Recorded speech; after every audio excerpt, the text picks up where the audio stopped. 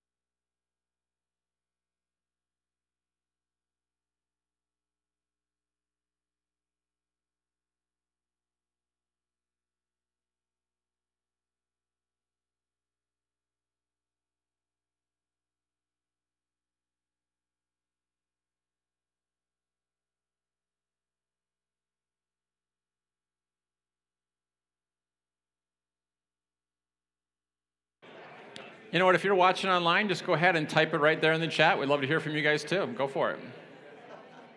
We'll take about another 60 seconds.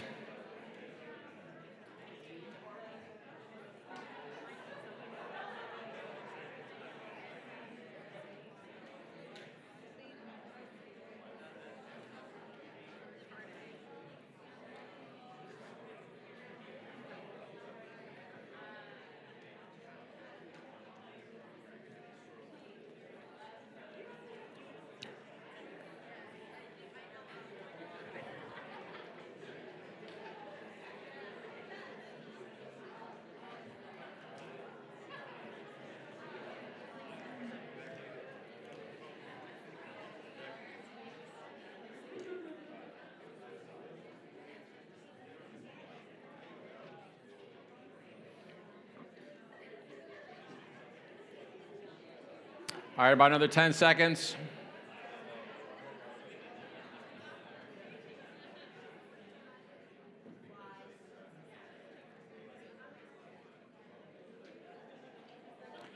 Well, I see a lot of laughter on this one. I don't know if you're laughing at what you love or laughing at what you hate. I don't know what's going on here, so. Well, good. All right, let's do a little bit of review here. So we're in a series called The Unveiling, and the reason for that is the very first verse of the book of Revelation says this is the unveiling or the revelation of Jesus Christ. So guys, we know the other 65 books of the Bible are about Jesus, and so we're definitely going to believe that this last book of the Bible is about Jesus, especially when the title is the revelation of Jesus Christ, right? A lot of people read it as the revelation of the Antichrist, and they see bugs as big as Volkswagens and all sorts of crazy stuff in there.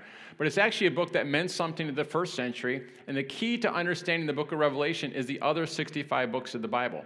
He says he signified it to them. He signified it to them. It's a book of symbols, and all the symbols are in the other parts of the Bible. So to understand it, always be listening for echoes. Listen for echoes of Scripture and the other parts. So let's set the context. We've already gone through chapters 1 through 3. It's the first vision in the book of Revelation. John has this vision of Jesus, and he's walking among the lampstands. He's in picture the tabernacle of the Old Testament, and there was the holy place was that the second room was the tabernacle room. So here's Jesus walking among the lampstands, which are the churches, and Jesus reveals an aspect of himself to each church that they would need in order to become overcomers. At the end of that, he says, listen, if you overcome, I'm inviting you to dine with me and sit with me on my throne. And behold, a door opens up, and there's a throne. So you're in the throne that he's inviting you into. Now we get a picture of it in Revelation chapter 4. And boy, you guys remember the throne room last time? That was something else. We found out lots of things, all right? So in Revelation chapter 4, it emphasizes the deity of Christ, the majesty of Christ. And here as we go into chapter 5, we're still in the throne room, but we're going to he emphasizes the humanity of Christ. Isn't it interesting that 1/3 of the Trinity is a human being? Literally, a human being is running the universe right now. Isn't that an interesting thought? Let's read Revelation chapter 5, verses 1 through 14. As preachers, you never want to apologize for reading longer passages of Scripture, because at least they will have heard something from God if you read the verses out loud, all right? So there we go. Revelation chapter 5, verse 1. It was too many to put on your sheet there, so I'll have them up here. And I saw that the one seated on the throne was holding in his right hand an unopened scroll with writing on the inside and on the outside, and it was sealed with 7 seals. Then I saw an incredibly powerful angel proclaiming with a great loud voice, "Who is worthy to open the scroll and able to break its 7 seals?" But no person could be found, living or dead, in all of creation. No one is worthy to open the scroll and read its contents. So I broke down weeping. This is John, who's writing the book of Revelation. He broke down weeping with intense sorrow, because there was found no one worthy to break open the scroll and read its contents. Verse 5, then one of the elders said to me, "Stop weeping. Look, the mighty Lion of Judah's tribe, the Root of David, he has conquered. He is the worthy one who can open up the scrolls and its 7 seals." Then I saw a young lamb standing before the throne, encircled by the 4 living creatures and the 24 elders.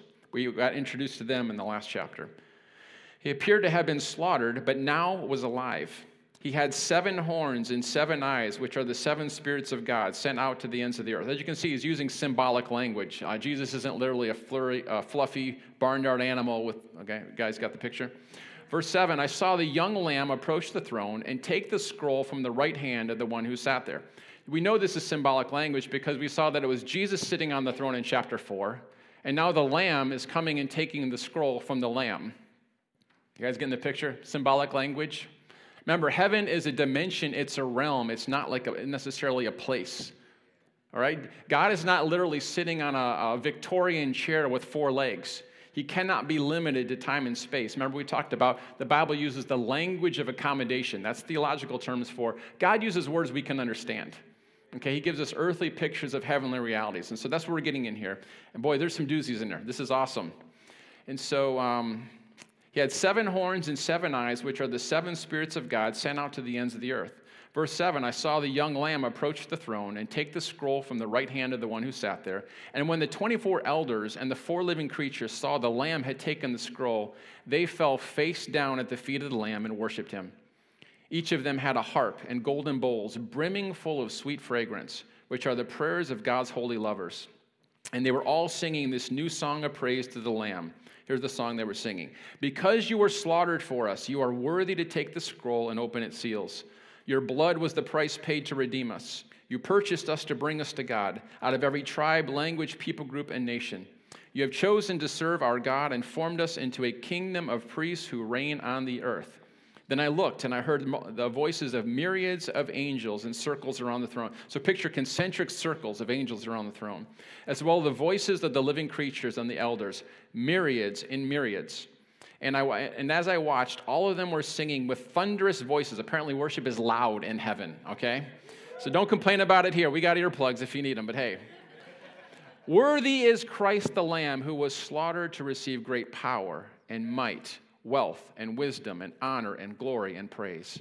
Then every living being joined the angelic choir, every creature in earth and in heaven and on earth, under the earth, in the sea, and everything in them were worshiping with one voice, saying, praise, honor, glory, and dominion be to God enthroned and Christ the Lamb forever and ever. Then the four living creatures responded, Amen. And the 24 elders threw themselves face down to the ground and worshiped. Whew. I mean, this is a cosmic drama of just epic proportions. So here's John caught up in this thing. I mean, he's swirling around, he's seeing all this stuff, and it's like each one of those symbols is like a virtual reality into a dimension of God, and he's trying to capture this with on parchment. So we get a heavenly glimpse of the Lamb on the throne receiving the scroll. So let's go back to verse 1. You guys ready? All right, you got some handouts there, so hopefully we got them posted for those of you online. You can follow along. Revelation 5:1, and I saw that the one seated on the throne was holding in his right hand an unopened scroll with writing on the inside and on the outside, and it was sealed with 7 seals. Because here we got this, again, this is a heavenly scene. We don't want to shrink down God to just human terms. We don't want to write the movie, Honey, I Shrunk Our God, right? We don't want to do that. But it says it was holding in his right hand. Now, the right hand in the Bible always signifies strength and salvation and power and blessing and anointing, right? And so I give you a bunch of references for those in your notes. But God uses his right hand to save you, to deliver you, to anoint you, to bless you. That's his hand of blessing, right? Here's some things, guys. We are the people of his right hand. We are the right hand company, okay? We are the Benjamin company. Remember Jacob had his name changed to Israel. He had 12 sons. The final son's name was Benjamin, and his name meant the son of my right hand. This is about to get good. You ready? Their name means sons of my right hand. Every Benjamite in the Bible was left-handed. A whole tribe full of southpaws, full of lefties. Can you guys believe that? You guys are a Benjamite company. Here's what that means. If we're at God's right hand and we're left-handed, as we walk with him, our hands are grasped with his hands. When it says we are at his right hand, it's a revelation of sonship. The Benjamite tribe was a revelation of sonship, those who walked with God and grasped his hand. Now, don't answer this in case you don't know it. I don't want anyone to feel wrong. But what author in the Bible was it that gave us the revelation of sonship and adoption? It was Paul. And Paul was of the tribe of Benjamin. He was a Benjamite. How we doing? We're only on like the first phrase. We got a whole bunch more here. This is going to be good. You are God's right-hand man. The right hand of God is salvation. We are the right-hand company. I think that's powerful. Again, the right hand is not a physical location, but it's the right to rule. Okay? So we are the right-hand company. Let's talk about the 7-sealed book of the Lamb. Now, the scroll that he was holding, some translations say book. It's not a book with like binding like we would think of. Picture parchment paper rolled up. You know, I forget what it was. Like the book of Romans, if it was written on the front and back, it would be about 16 feet long. Okay, so picture a long, huge scroll. And notice it was written on both sides, and then it was rolled up and it was sealed with 7 seals. Okay, so picture the scroll not as having 7 seals on the outside, but picture it's like as you break open a seal, and then you roll it a little bit, and there's another seal. And you got to break open that seal. So the breaking open the seals is the progressive revelation of whatever's in this scroll. So when we get to the 7th seal, we're going to find out later on there was silence in heaven for 30 minutes. Okay, so we're going to find out what that is at a later time in another chapter. So what is this 7-sealed book? Now, a lot of people say it's the title deed to the universe, and I've seen some great arguments for that. I actually used to teach that myself, but I'm seeing it a little bit differently now. So I think that's legitimate. But let me just say this. Does anyone want to guess how many times you were sealed with the Holy Spirit as a believer in the New Testament? 7 times. Okay? I'm not sure you're ready for this, but we are the 7-sealed scroll that he opens up, that he breaks open. Yeah, that was really good news.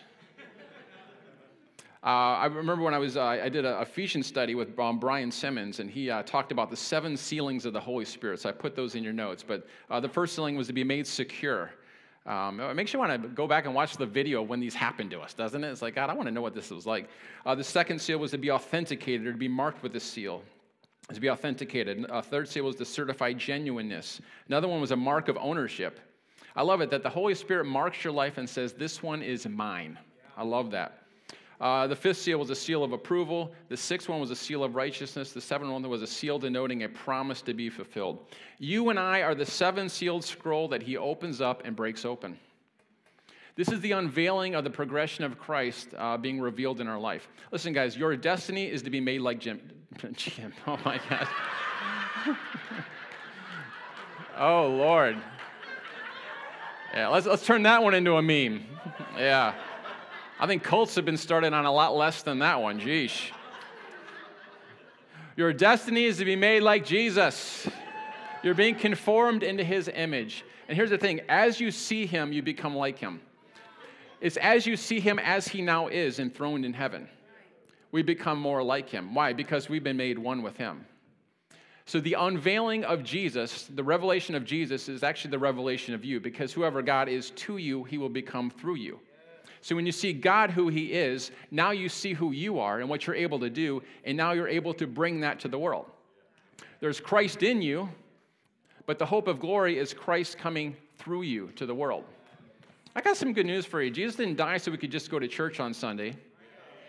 He didn't die so we could just have an eternal church service in heaven. Listen, I've been to some good church services. After a couple million years, it's going to get boring. We're not going to just be doing church up in heaven. We're going to be ruling and reigning with the ever-expanding galaxy. I mean, yeah. I think what I read, that they know of 5 billion galaxies right now, of known galaxies. I'm not sure who counts all these things. That would be kind of a long job. But remember when he said, let there be light? He never told it to stop, and the galaxies are literally expanding at the speed of light. We get to rule. I mean, the final verse of the Bible, one of the final phrases, it says, and we will reign with him forever. Oh, that's good news. The Father loves the Son so much that he's going to fill the universe with lookalikes of his Son. Everything you love about Jesus, he's making you into that very same thing. So we are that seven-sealed scroll that he holds in his right hand of power. And the breaking open of those scrolls is Christ within us being released. It's the process of us becoming like Christ, and there's something else broken open, another revelation, another yielding of him, and then it unfolds a little bit more. And then it unfolds a little bit more. He must rip off the seals from the scroll that we are, so that we will be a revelation of the Christ within. Jesus is the Word, we are the scroll. We are the living epistles that people will read.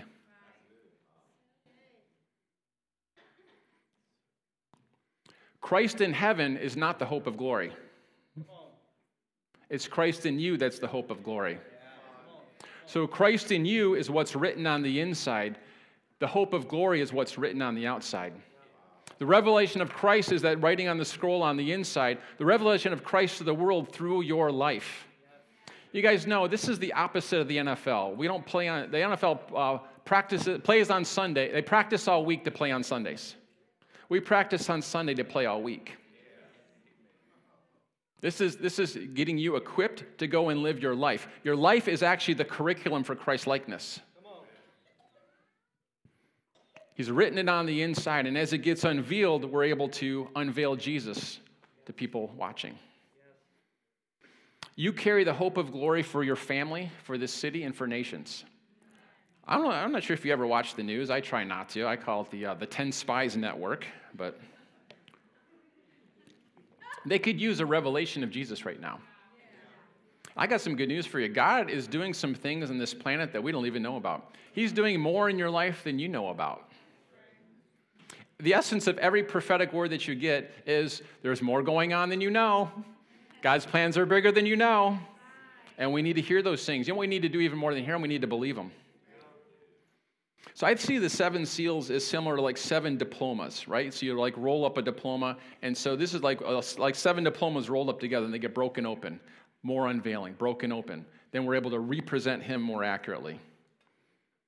As we allow Christ to be broken open and released through us more and more, he's going to break through our unbelief, break through our fear and distractions and greed and apathy. And we will no longer hide the light of the world under the basket of flesh. Listen, guys, he's trying to de-self the church. Wait till you see what the judgments are in the book of Revelation. It's all to get rid of that beastly nature inside of you. Oh, yeah, he's got a plan for your life. God wants you more holy than you want yourself holy. He wants you to look like Jesus more than you want to look like Jesus. So the scroll was full of writing inside and outside. Okay, the 7 seals, the 7 denotes the complete and perfect revelation, the totality of Christ's character. It's interesting, the fivefold ministry that we find out in Ephesians 4, apostle, prophet, evangelist, pastor, and teacher. What's the whole point of them? So we can do church and have great services and have some conferences. No, that's actually not it. So we can be grown up into the full stature, the mature man of Christ. There's a grace in different people's lives, not so that you can go, wow, look at the grace in that person's life, so that you can begin to walk in the things that are an aspect of Jesus. Guys, when you this will change your life as you begin to read the Bible as if it's actually true. I'm not trying to be mean. I'm not trying to be sarcastic here. But so many times we can read it devotionally and try to get some good nuggets out of it. And we're supposed to, a chapter a day keeps the devil away. We got all these little things that we do. But guys, it is a book that's, he's over and over in the book of Revelation, he says, eat this book. Eat this scroll. There's something about taking it on the inside, digesting it until it becomes strength.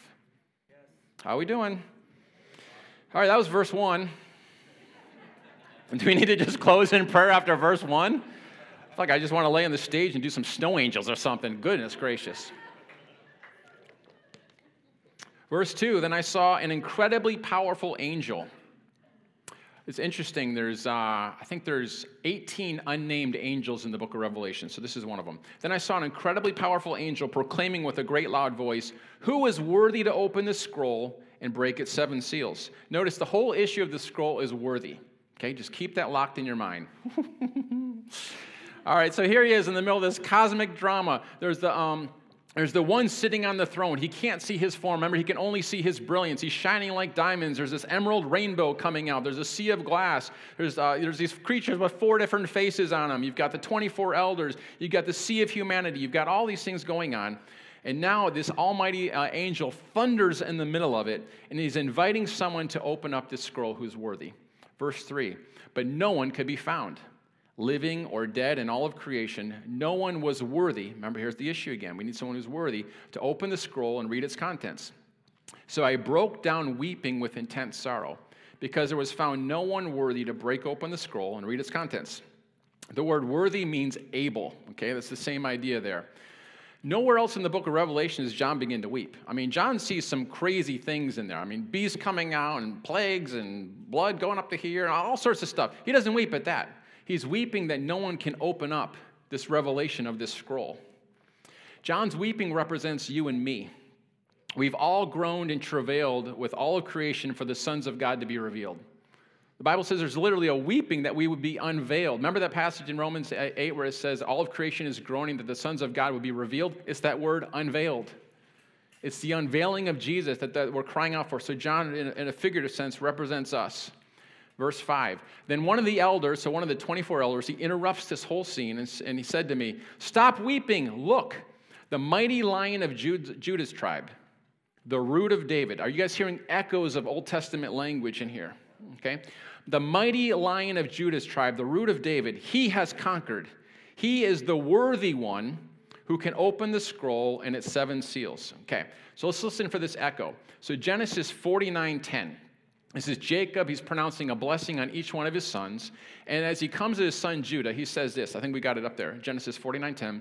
The scepter shall not depart from Judah, nor a lawgiver from between his feet, until Shiloh comes. And to him shall be the obedience of the people. Okay, you know what Shiloh means? It means the worthy one who is worthy. Here's what Jacob is saying. The kings of Israel will always come from the tribe of Judah until the one and only one, the worthy one, comes. And it's only his right to rule and reign, and then it will never pass away. Boy, this is good news. So here's John. He turns and he sees this lion of the tribe of Judah. He sees this one who is worthy, who has the right to rule. And immediately all of heaven shouts, he is worthy. What are they saying? Here comes Shiloh, the worthy one that Jacob prophesied about millennia before. I mean, this is just good news, guys. This is Shiloh. And what's he like? He's like a lion because he's conquered. He's conquered Satan, death, hell, the grave, your sin, your flesh. He's conquered everything that hinders man from being enthroned in that heavenly realm. Then he says he's the root of David. Here's another echo from the Old Testament. Are we doing okay? Root of David. And so this one who's designated as the Lion of the tribe of Judah, his roots are in David. In other words, this one that he's seeing, his roots sprang up from David's offspring. Remember when God said to David in 2 Samuel 7, 12, and 13 that David would have a descendant, and this descendant would be a root of David, and of his lineage would ultimately come the one who would sit upon the throne. And it said this, he would reign forever and ever, and his kingdom would be without end. So when they call him the root of David, they're saying, this is the one. That's why you see in all the genealogies, remember that there's those painful chapters of so-and-so begat so-and-so, so-and-so begat so-and-so. You're like, oh my gosh. Suddenly become a speed reader for the first time, right? So Matthew, he's real careful to trace it back to David. Why? Because we knew that this one with the right to rule and reign, who would bring this kingdom that would never end, this everlasting kingdom, it would come from David. And so here is all of heaven recognizing that Shiloh. This is that root of David. This is that which was spoken of. For you Star Wars fans, the chosen one. I guess that was Neo also. Anyway, David was the root. Jesus was the flower, so to speak. Revelation 5:6. Do you see how fast we just moved through 5 verses there? So we took some time on one. We're going to make it. We're going to make it. I received that encouraging clap. Thank you for that. Do I have a second? Yes. All right, we're going to make it. All right, verse 6. Then I saw a young lamb standing before the throne, encircled by 4 living creatures and the 24 elders. Again, we were introduced to them in the chapter before. He appeared to have been slaughtered, but now was alive. He had 7 horns and 7 eyes, which are the 7 spirits of God sent out to the ends of the earth. So here's this conquering lamb, but he's also the wounded lamb. Okay, so Jesus, he's like this lion lamb. He conquers, but he was also wounded. Remember when John the Baptist, we're hearing another echo here. John the Baptist saw Jesus and he said, there's the Lamb of God who takes away the sin of the world. So in the Jewish mind, a lamb pretty much sums up all of those Old Testament sacrifices. Yeah, they had blood of bulls and goats and pigeons and they had all sorts of animals. But the lamb was one that really kind of signified all of it. You know, it was the lamb, the blood of the lamb that was put on the doorpost on the Passover meal. And so here, the word for lamb is actually little lamb. Or one translation says a lambkin. I mean, picture a little innocent baby lamb. And in man's eyes, they see a lamb and they think that's weakness. But God says, here's my power, a lamb who's willing to die for his enemies. And I tell you what, in your life and my life, for these seals to be broken up, sometimes we're going to need him to be the lion, sometimes we're going to need him to be the lamb. The term lamb's used 28 times in Revelation. There's that conquering lamb, and there's like that sacrificial lamb. He appears 2 different ways in the book of Revelation. We need to experience him as the lion and the lamb. As the lion, he's Christ the King. He's dealt with every foe. He's conquered Satan. As the young, gentle lamb, he deals with sin and self. This is Christ our Savior. Are we all right? All right, let me tell you how I see Revelation chapter 5. Okay, here's how I see it. I believe this is Easter Sunday morning.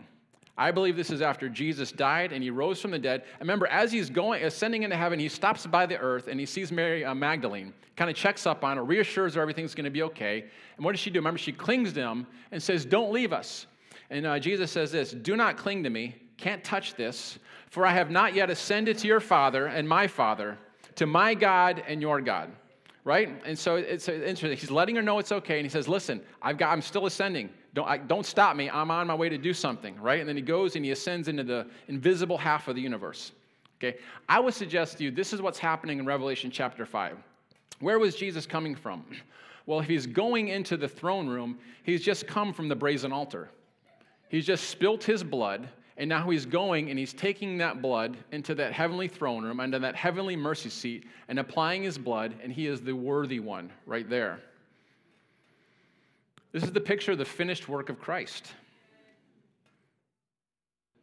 How are we doing?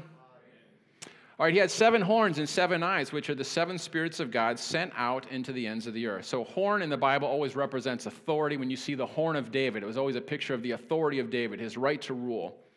The lamb with 7 horns, it would be his complete and absolute authority. If you remember Matthew 28:18, Jesus had died, risen from the dead. He appears to his disciples. And before he ascends into heaven, he says this, and Jesus came to them and said, This is Matthew 28:18. All authority in heaven and earth has been given to me. He wasn't like, hey, I got a little bit, but we've got some work to do, church, and so you need to pray, because if you don't pray enough, there's going to be an earthquake and California's going to fall off into the ocean. And no, he didn't say any of that stuff. He said, all authority on heaven and earth has been given to me. The Lamb with 7 eyes speaks of the fullness of the revelation that he possesses. It says it's the sevenfold Spirit of God. If the Trinity can be 3 in 1, the Holy Spirit can be 7 in 1. And we've looked at those pictures in other parts of Revelation where in Isaiah 11, we've got the spirit of wisdom and counsel and might and the fear of the Lord. There's a 7-fold manifestation, 7 aspects of the Holy Spirit. I'm sorry, I like this stuff. I mean, we're getting glimpses into holy things here with the book of Revelation. But it's not just some esoteric, when we all get to heaven. Remember, heaven is within reach. It's at hand. It's as close as the air that we breathe. When Jesus prayed, your kingdom come, your will be done on earth as it is in heaven. He said, our Father who art in heaven. He wasn't saying, our Father in a galaxy far, far away. No, that's not what he was saying. He was saying, dear Father. He called him Abba. Jesus was the one who brought a revelation of the Father. He said, dear Father, who art in heaven, who is basically as close as the air that you breathe.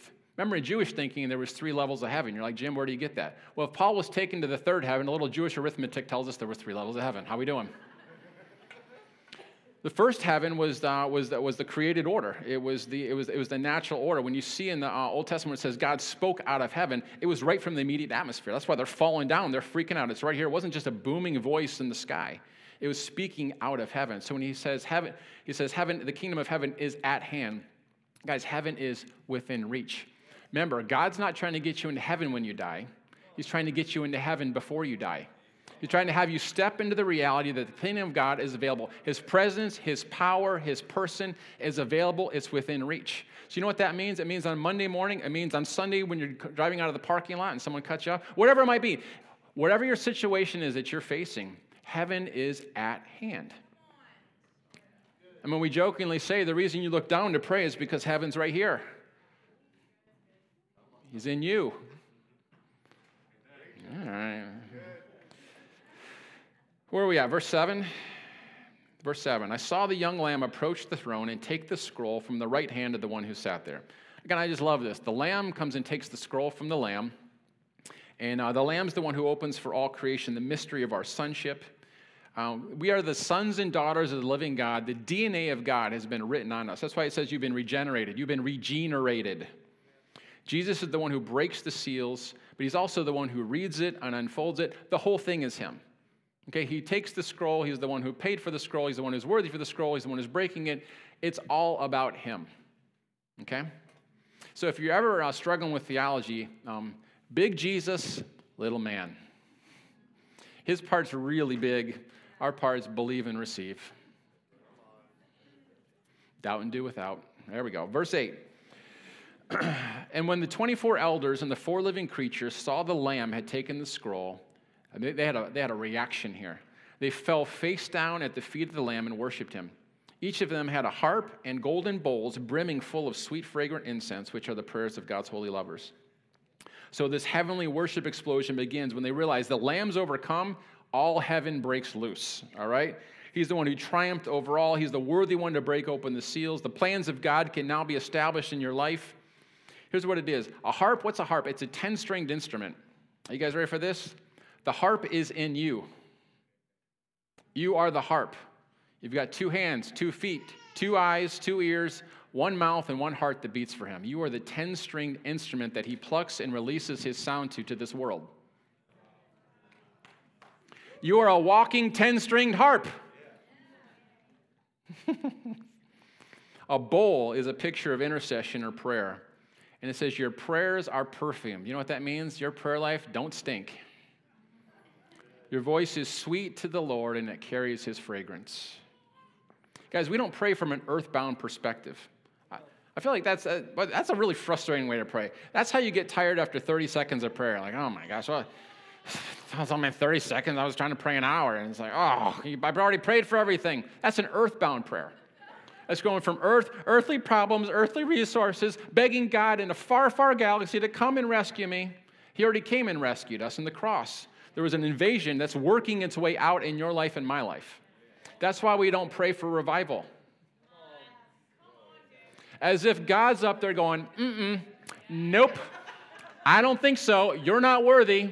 No, you ain't worthy. That's why he sent his son, Shiloh, the worthy one. You've been united with him. So now God delights to treat you as if you were Jesus himself. So now you have been buried. You've been buried with Christ, joined with him, raised with him, seated with him. Son of my right hand, you are seated next to the Father. So now when we come into the throne room, we come boldly to the throne of grace. Not the throne of good works. Not, if I'm worthy enough, I can work it up enough, and maybe he'll let me get a peek. And no. He says, you are now, right now, at this moment, you are bilocational. You are in heaven and on earth. And so when we pray, we're recognizing our sonship, our daughtership. We're recognizing where we are seated. We're allowing God to unveil these mysteries to us. So now we're hearing what heaven's praying, and our prayers become an echo of what heaven's saying. I got some good news. Heaven isn't hopeless about the American economy or about inflation or about the Democrats or the Republicans or any other kins. Heaven's not hopeless. And so if you're hopeless, you're believing a lie and you're listening to the wrong voice. And so as we come up here, what was the invitation in chapter 4? Come up here. He says, behold, I stand at the door and knock. Here's an open door. Come up here. Fix your mind on things above, not on things of the earth. For where you are seated with Christ in heavenly places, with Christ, who is your life. What's he doing? He's giving us pictures of reality. But Jim, it doesn't feel like it. Well, guys, we're not going to ascend into truth by what you see, taste, hear, smell, and feel. I've got some news for you. Your feelings can lie to you. They're not the highest indicator of truth.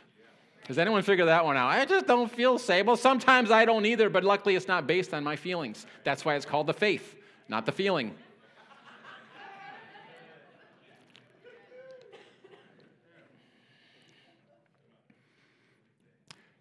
So as we hear in the heavenly realm, we echo it on earth. And those become the sweet prayers, those bowls of incense to the Lord. Revelation 5:9, and they were all singing this new song of praise to the Lamb. Here's the song they were singing. Because you were slaughtered for us, you are worthy to take the scroll and open its seals. Your blood was the price paid to redeem us.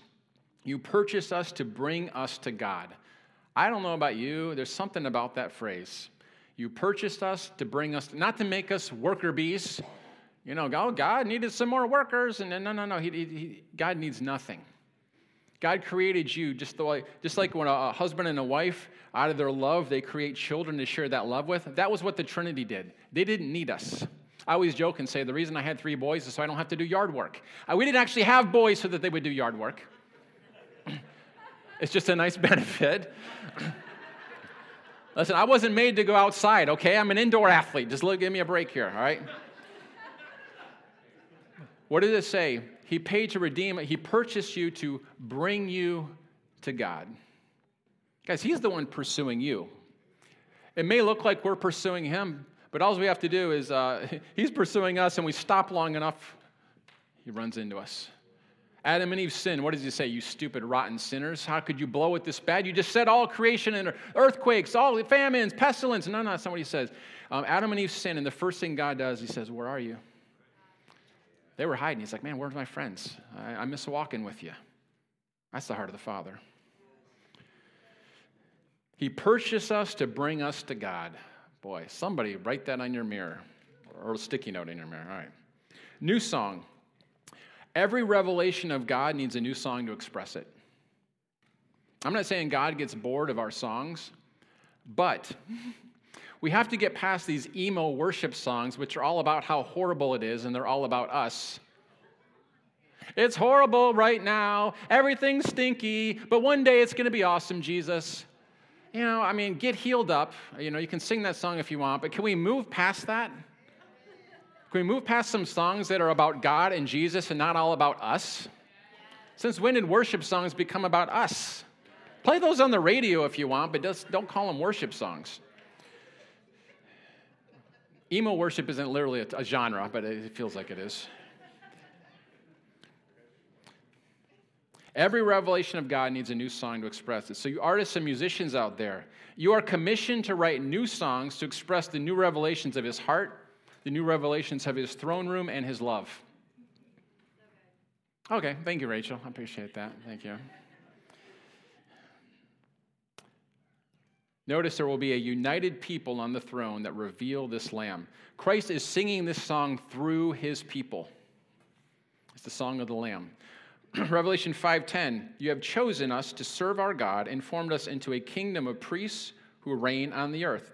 Here's the good news. I hear a lot of teaching out there where it's like, the businessmen are the kings, and the businesswomen are the kings, and then the priests are like the pastors, and it's just a real false dichotomy. You don't have to choose between being a king and a priest. You get to be a kingdom of priests.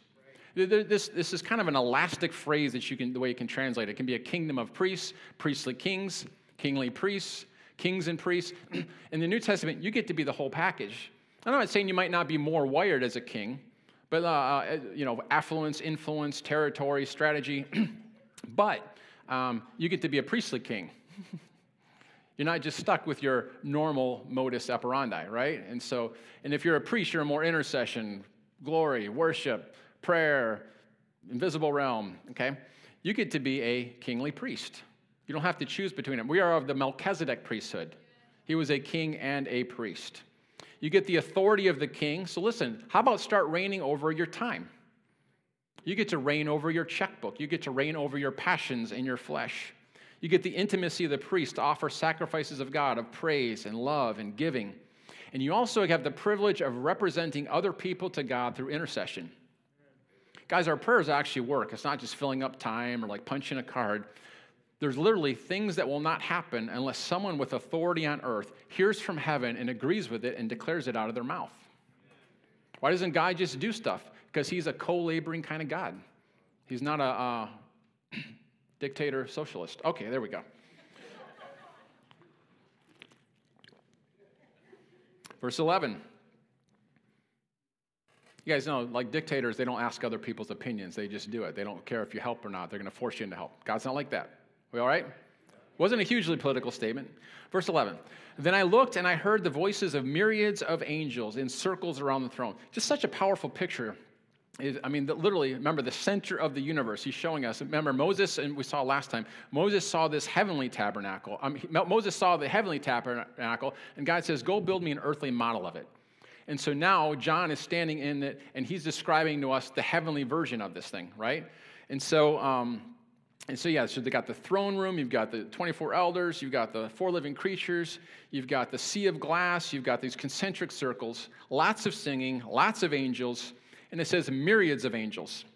Okay, if taken literally, this would be thousands of thousands, which would be 10 million. Okay, I don't think this is literal. I'm just trying to give you a picture. And then it says myriads of myriads. That would be 10,000 angels, and there's 10,000 groups of these 10,000s. So that would be 10 million, right? And that would be 100 million, sorry. So if we literally took this, it would be 100 million plus 10 million, that would be 110 million. I don't think it actually literally means that, but just picture a whole bunch of it. Here's why I don't think that is, because they took the largest number in Greek. The New Testament was written in Greek. They took the largest number and made it plural. So it'd be like saying there's zillions of angels. That's how I would take it. Verse 12, we all right? And as I watched, all of them were singing with thunderous voices, loud in heaven. Worthy is Christ the Lamb who was slaughtered to receive great power and might, wealth and wisdom and glory, honor, glory, and praise. Okay? So here is this sevenfold worship, or 7 virtues of the songs of the Lord. So I wrote them there for your notes. And again, I saw Brian Simmons did these. I'm like, I am not going to do better than that. And so I want you to pay attention to these, because at the end here, we're gonna take time, and which one of these do you need God to be in your life? Remember back in Revelation 2 and 3, Jesus is walking among the churches, and they had a need, and he revealed an aspect of himself to them. And that revelation became exactly what they needed to overcome. Isn't that interesting? Paul, I don't want to get into this too much, but we don't need to pray for more of God. We need a revelation of what we've already got. Okay? When you're asking God for something that he's already given you, that's called unbelief. Okay? And so many people, their prayers are actually just unbelief out loud. All right? And so what we need to do is so Paul, he said, you've received, in Ephesians 3, he says, you've already received every spiritual blessing in heavenly places in Christ Jesus. Okay? When you're born again, you got the mind of Christ. You got everything on the inside. Healing, revival, all of it is on the inside. And so what did Paul pray for the people? Double portion, give them more. No. Here's what he prayed in verse 17. He said, Lord, give them a spirit of wisdom and revelation and the knowledge of Jesus. Unveil Jesus. That's that spirit of revelation, that revealing of Jesus, to see what we've already got. Okay? And so I don't know how I got into that. I have no idea how I got there. But it felt good to say. We're going to, at the end here in just a second, I'm circling in for a landing. In just a second, we're gonna ask God. We need a revelation of that aspect of Him in our circumstance. Okay, the solution to all the churches was a revelation of Jesus, a different aspect. And so, just so pay attention to these because you're going to need one or all. All right. So there's power. So they're praising Him for His power. That's the authority to make things happen. Might, that's the ability to persevere and courage to never fail us. Wealth, that's all the resources to complete what He begins. I'm going to say that again. Wealth is all the resources to complete what He begins. That's good news. Wisdom, fullness of understanding as to what's next. Honor, because of all He is and all He has done. Glory, only He deserves it. And praise, we praise to open our hearts, not His. Okay, so those are 7 themes of worship. Songwriters, musicians, these would be great things to focus on since heaven's singing about them. Boy, that would be amazing to have songs about each one of those things. Verses 13 and 14, I think we're closing out with this. Yes, we are. Then every living being joined the angelic choir. Every creature in heaven, on earth, under the earth, in the sea, and everything in them were worshiping with one voice, saying, Praise, honor, glory, and dominion be to God enthroned, and to Christ the Lamb forever and ever. Then the 4 living creatures responded, Amen. And the 24 elders threw themselves face down to the ground and worshiped. This song causes the response of all creation. People, puppies, and ponds. Rivers, rocks, and rats. Sorry, it was early this morning. I wrote those. The grass, the fish, and the algae. All of creation responds. Colors literally praise God. Everything in the created order responds to Him. And they're waiting for that full revelation of Jesus. No. The full revelation of Christ in you and me. So here's how I want to end this. Is this good news? Oh, man. It's interesting. A lot of people are worried about the mark of the beast, but you've been marked 7 times by the Holy Spirit. You're going to see right before the mark of the beast in chapter 11, right in the end of chapter 10, you've been marked with a mark on your forehead. And it's a good mark, not a bad mark. Yeah. All right, here's what I want you to do. I want you to look at those 7 praises, those 7 virtues of God. And first of all, just between you and God, I want you to just take a moment and just say, Holy Spirit, which one of these do I need in my life right now? Do I need a revelation of your power, the authority to make something happen? Do I need a revelation of your might, that ability to persevere? What is it that you need resources? Do you need wisdom? What is it that you need from God to reveal? Because a revelation of Him is the answer to your problem. He's already provided everything before you had a need. So let's take a little bit on that, and then I'm going to have you guys pray for each other, and then we're going to move on. So let's take about 2 minutes on that. Just between you and the Lord, write it down, pray it out, whatever you need to do.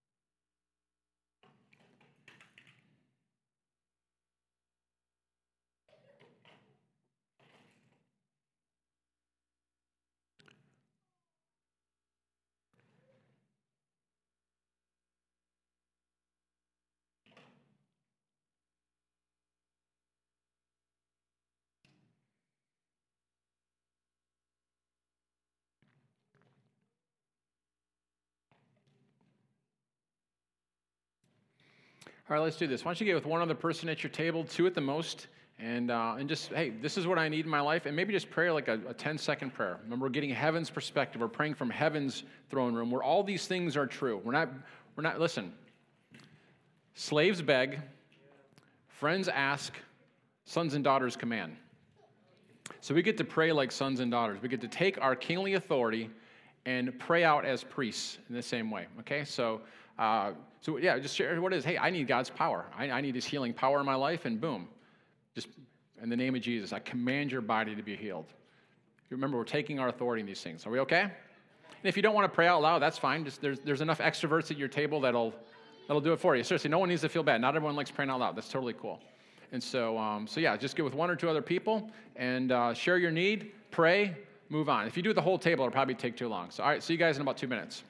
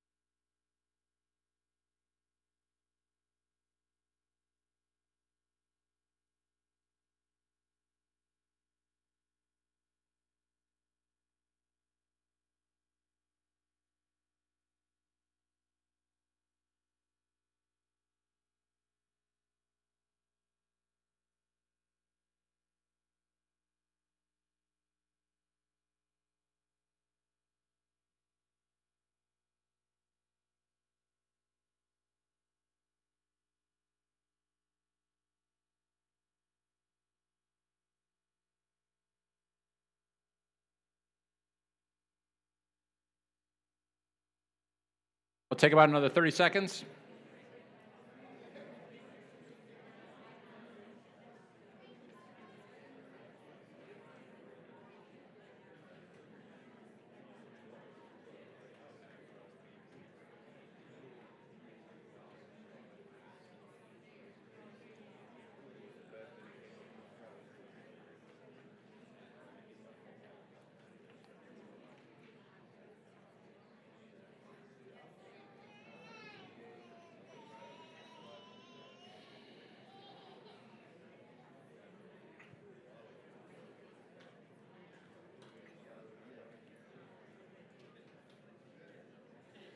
Well, if you haven't prayed yet, say a quick prayer.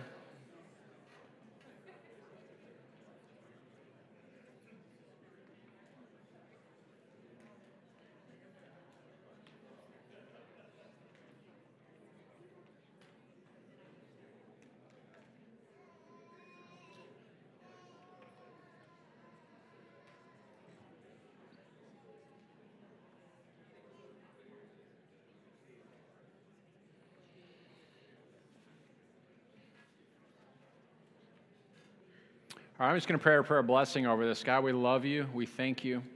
We thank you for a revelation of Jesus, Lord. We thank you for a revelation of Easter Sunday morning, of the throne room.